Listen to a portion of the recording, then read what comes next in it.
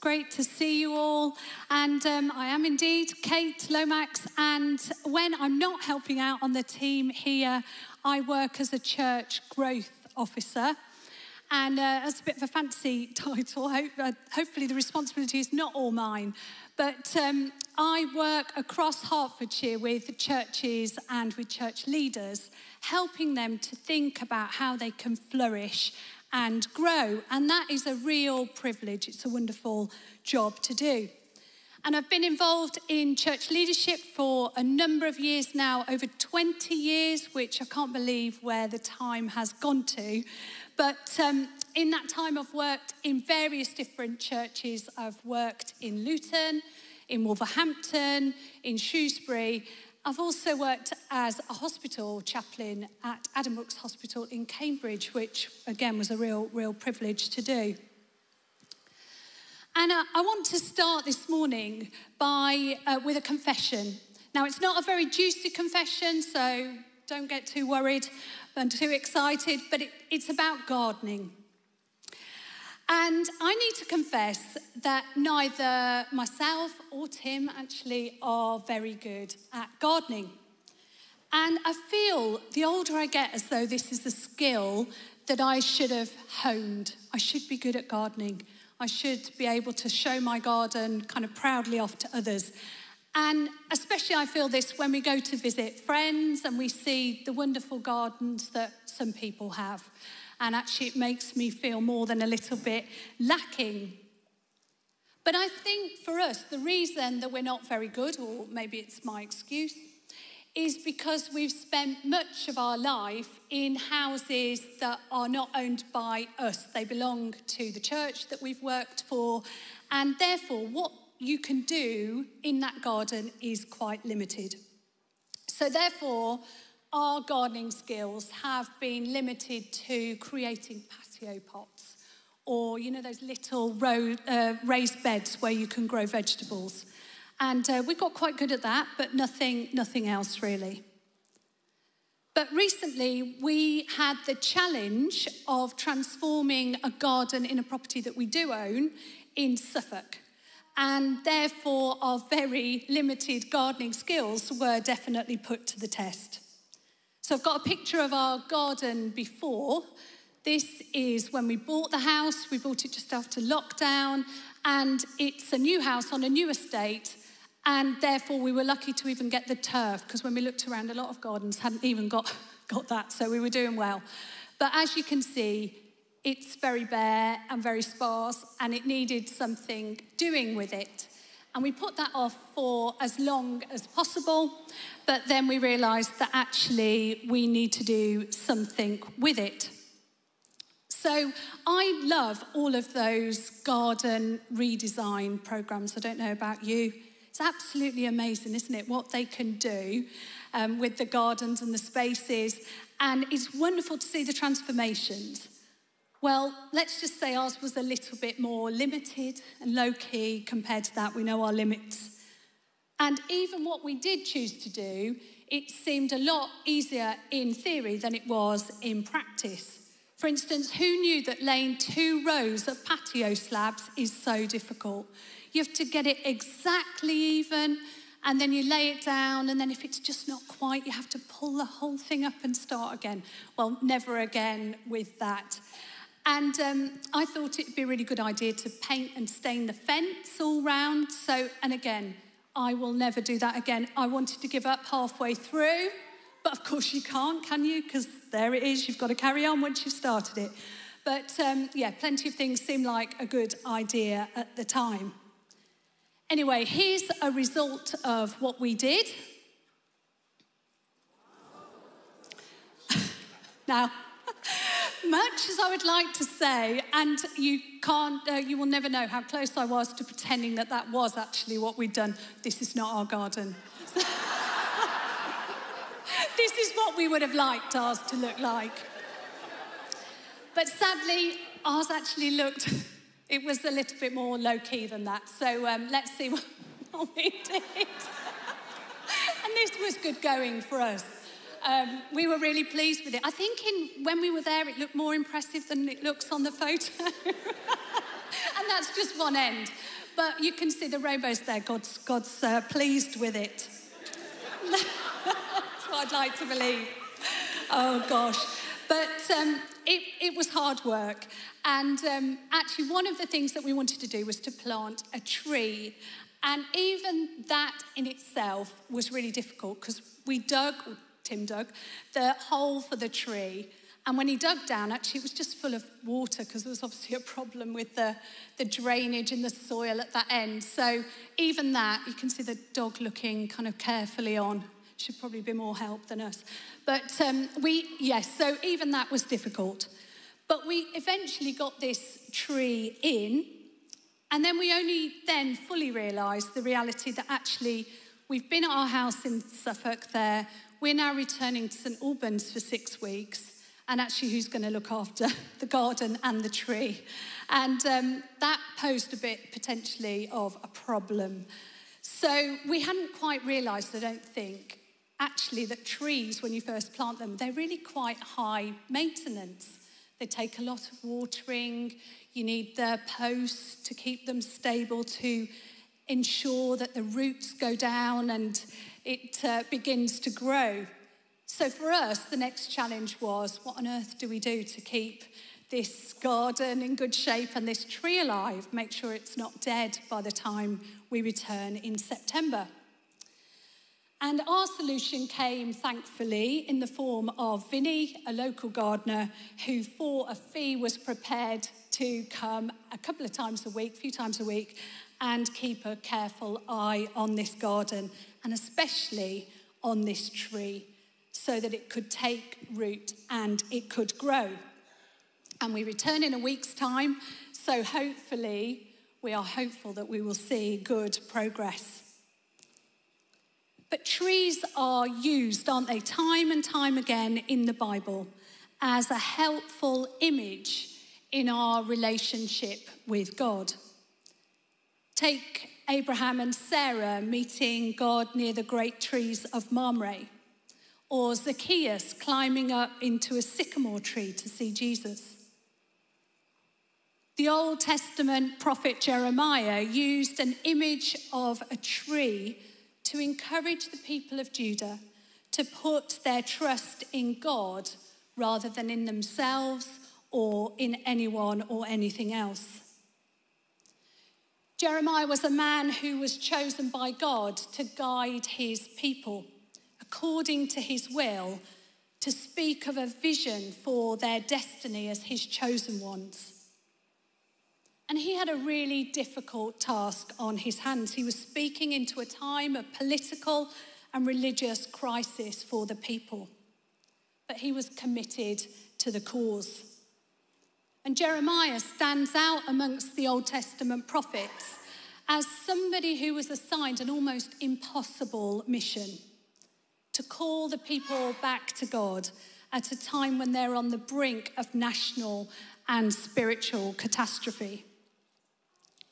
But Jeremiah is faithful to what God has called him to and is devoted against his better judgment, when you read Jeremiah at times, to being God's spokesperson to a generation.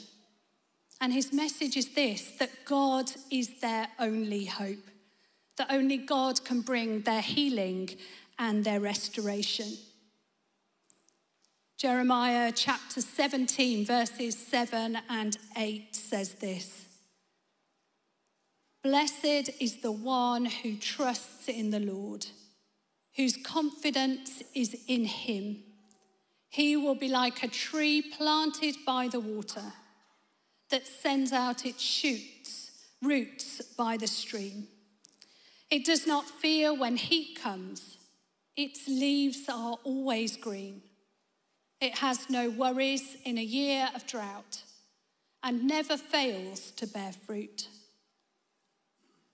It's a striking image that Jeremiah uses in such a turbulent and difficult time, to be like a tree planted by the water that sends out its roots by the stream. And when I imagine this, I picture something like this image: roots deep down, strong into the water. But please let's note when we hear this image that this is not a promise that in doing so, all the difficulty will be removed. This is not what Jeremiah is saying. Rather, this is an image of complete reliance on God, of their confidence and trust being in him and him alone, of staying close to him, of trusting God in what were really, really hard times. A promise of no matter what the circumstances are, if they are rooted in God, they will never fail to flourish and bear fruit. He will always sustain them. I want to share this morning something of my own story and how it resonates with this. When I first became a Christian, I was 16, and I really thought that knowing Jesus meant that all the difficulties and problems that I had would somehow magically disappear, that he'd take them away. And when they didn't, I honestly thought that I was doing something wrong. I was 16 and things were really difficult at home. My parents had not long divorced and it was the opposite of amicable. It was really difficult. The relationship had completely broken down between them. And I was living with my mum, but it meant that it was really, really difficult to have a relationship with my dad. It was not at all easy. And so I prayed and I asked God to make it all okay, to take the difficulties away. And then I would go to church and I'd look around and everybody looked so happy. And I thought, actually, I'm not getting it right here, because actually I honestly feel really unhappy. And so I just thought it was something to do with me. And I wondered why God wasn't removing all the pain and the problems from my life. And I began to think that I didn't matter, therefore, to him. And sadly, this really had an impact on my faith, and I drifted away from church and from God. And so I then chose to put my confidence and my trust in other things, in other people, other relationships, trying to root myself in those and be sustained by them. But it never did work, never did sustain me. Those relationships broke down, the things just didn't do what they needed to do because they're fragile and they were unreliable. They dried up and could never give me what I needed. Deep down, I knew I needed. 6 years later, when I was 22, my mum died suddenly, unexpectedly, and I was totally devastated. I was living away from home by that point, and I was training to be a nurse. And somehow I look back and think, I don't know how I did it, but I managed to carry on with my training with support from my tutors. And I started a placement on a ward like you do. You go around to different wards to learn. And I met there this lovely Christian lady, and I used to talk to her in the staff room at break times and lunch times. And she, as she got to know me, encouraged me to go along to a student gathering, a student service at a local church. And none of my friends at the time were Christians, so I had to pluck up the courage to go on my own one evening, and that was hard in itself. But I'm so glad that I did, because God met with me there in a really powerful way.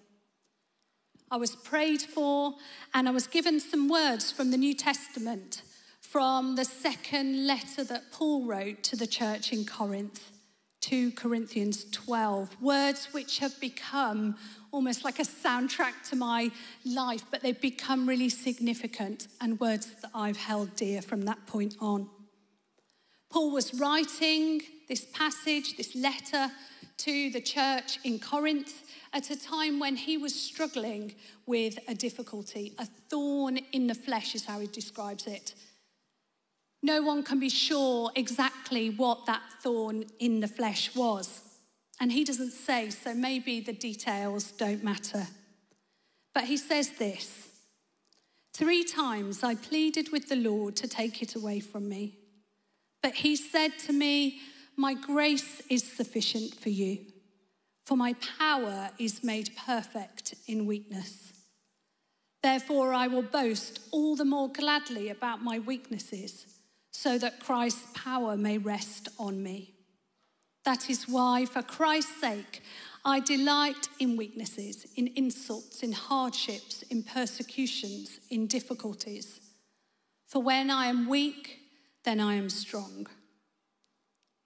It's a powerful passage, and it's what Paul wants the church to hear, something of how he's been sustained in the hard times.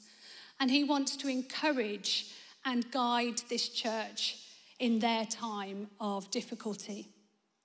And so he shares this example from his own life.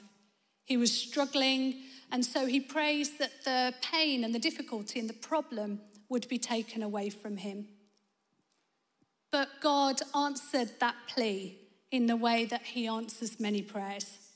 He doesn't remove the difficulty, but instead he gives Paul the strength and the help to stand within it.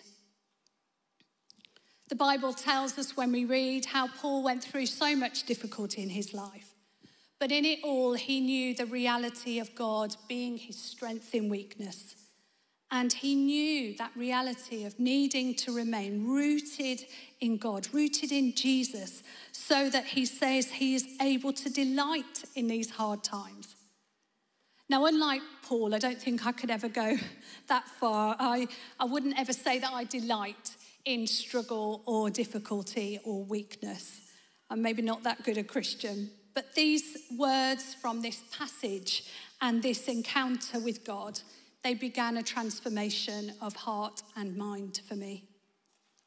And it's been a journey. It's not always been easy, and other difficulties have come along, and some of them have been really challenging.